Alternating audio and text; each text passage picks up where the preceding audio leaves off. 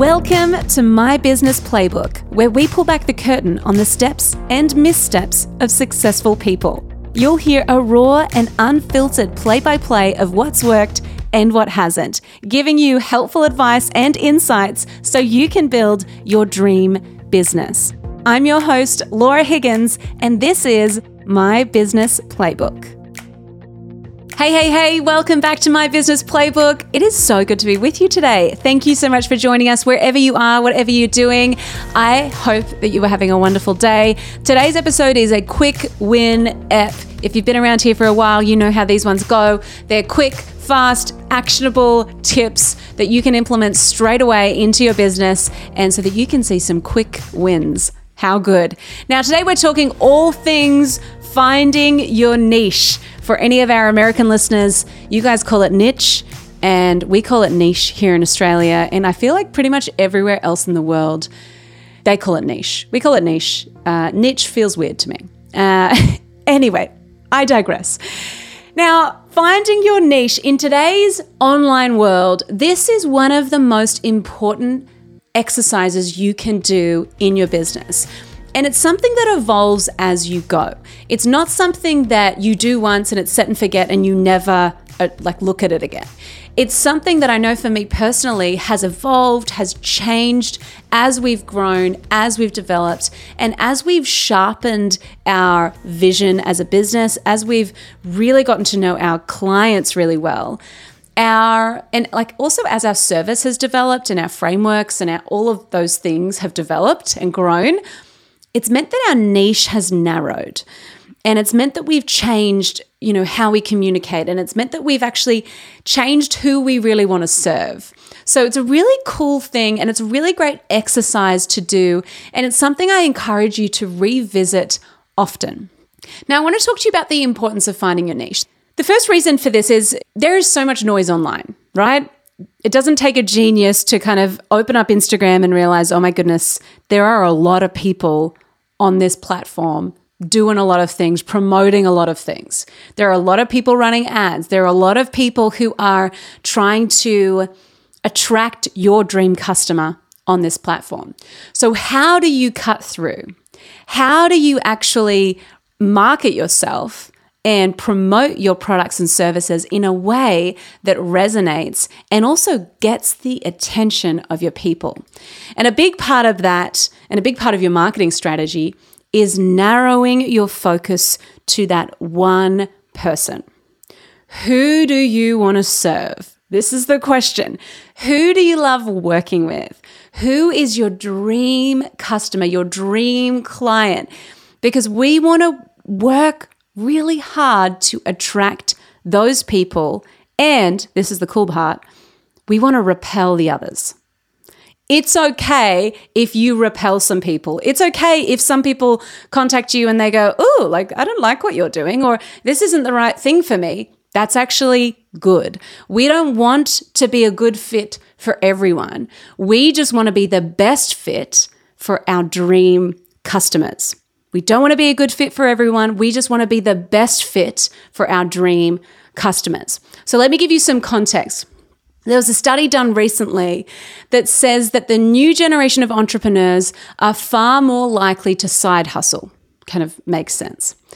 Millennials and Gen Zers, or Zers, I don't know how one would actually say that, are 188% more likely to have the aim of creating a side business compared to baby boomers or traditionalists. That was a study done in 2019, so I'm sure it's even higher than this now. This is crazy. More and more people are starting businesses than ever before. And now since COVID, more and more people are like, oh, I don't know if I want to go back to my corporate job.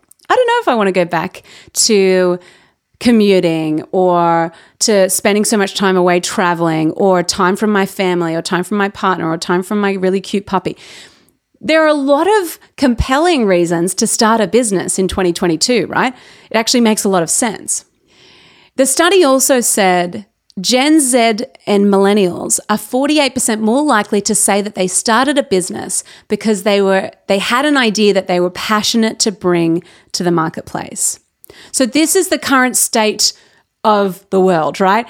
There are more and more people online than ever before. There are more and more businesses starting, which is so exciting. But it also means that there's more and more noise. So to counter this, we need to drill down and find our niche or our niche. My encouragement to you today is to stop trying to be everything to everyone and double down on one thing. It can be really tempting to work with people who aren't the right fit. Trust me, I have been there. I have done that. It is so tempting, especially when the money's good and especially when you're starting out.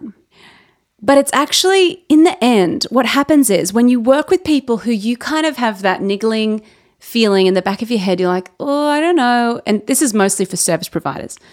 I don't know if this person is the right fit for us. When you engage with that person, here's what happens. A, you don't deliver. And so they're disappointed, you're disappointed because you're like, this doesn't fit, it doesn't work. It's like a square peg in a round hole kind of thing. That's the first thing. So everyone's disappointed and a bit annoyed. The second thing that happens is there's an opportunity cost in doing that. I have experienced this so many times where I've gone, I'm going to take on this project, but do you know what? It's actually stopping me from having capacity to work with this person over here or do this project over here that is actually really aligned with my business and where I want the business to go.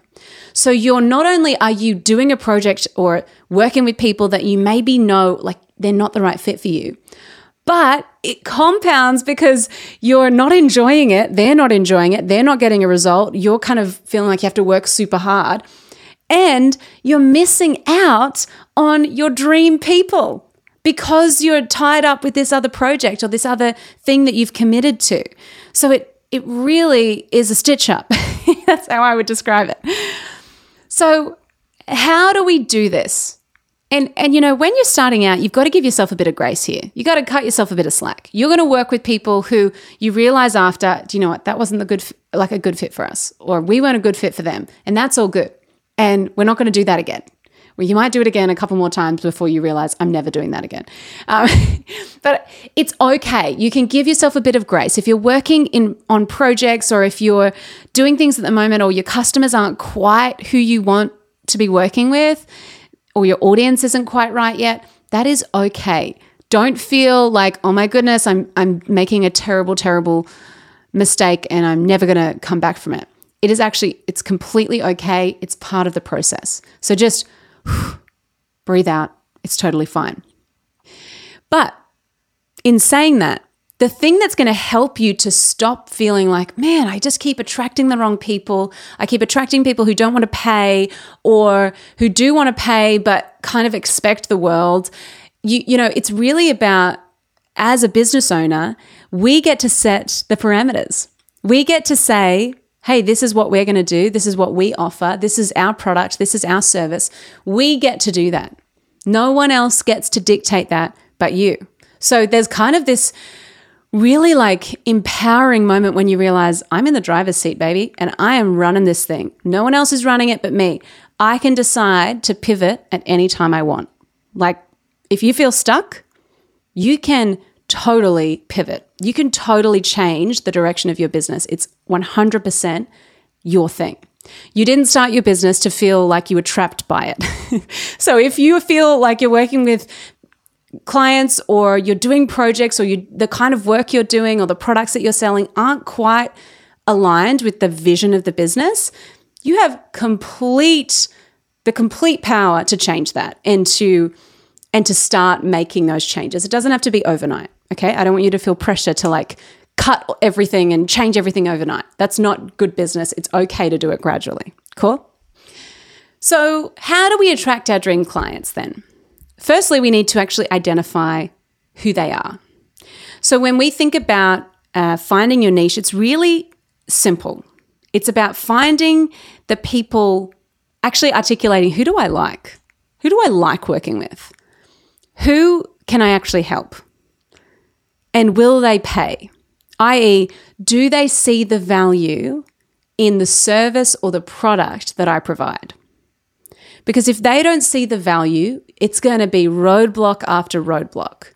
So we want to work with people who we like working with, who we can actually help, and who genuinely see the value in what we're doing. Otherwise, you're going to have people trying to beat you down on price all the time. It's going to be a headache. You're going to misunderstand one another. It's just going to be, you're going to be on the back foot from the get-go.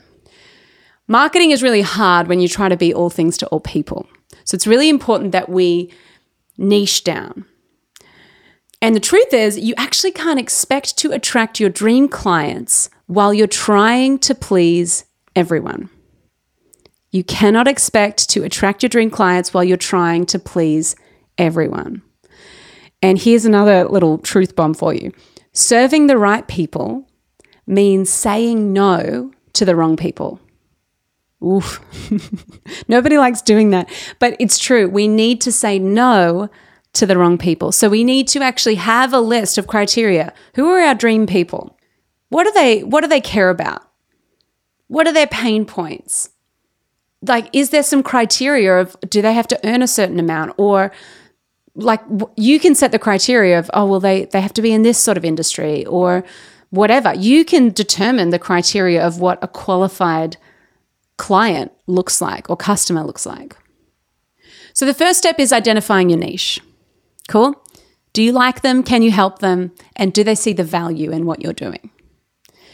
The second thing is researching and identifying their problems. So once you know who your people are, what you need to do is get clear on what they actually want. And then you need to work the hardest and the smartest to deliver that. So you need to become known as the person that solves that particular problem for that particular person. So what I want you to do, if you are struggling to identify, you've got your niche, you know who you want to serve, but you're struggling to identify and really articulate, okay, what is the problem I'm solving? You need to answer these questions. What is the big problem for my customer? What's keeping them up at night?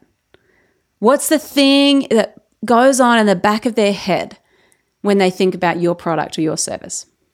What's keeping them up at night? How does that problem make them feel? Because if we can attach the pain point, it might be like, and let me think of an example, a sleep consultant. So you might be a sleep consultant for mums, bubs. I mean, I guess you're mostly talking to the mums. The bubs maybe don't understand what you're saying. But you're a sleep consultant. What is the thing that is making them stressed? How does it make them feel? So what is the thing? So they're not getting enough sleep because their baby's waking up consistently throughout the night. They feel stressed. They feel sleep deprived. They feel depleted. We've got to speak to the feeling, not just the, hey, your baby's not sleeping. Like, we got to go a layer deeper. How does that problem make them feel? And then finally, you need to have an answer for how you are going to solve that problem for them. Is it a process that you have? Is it a framework that you use? Is it a product that you have? A program that you teach? Whatever. You need to have a plan to solve that problem that is keeping that person up at night, quite literally for the sleep consultant example. You need to have a plan for that person. So you need to research and identify their problems and how those problems make them feel.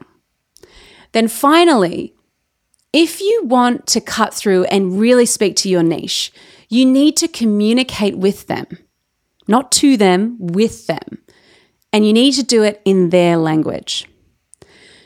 The beautiful thing about finding your niche is that it means your language and your marketing, your copy, your branding, your imagery can become so much more precise and have so much more impact because you're not trying to speak to everyone anymore.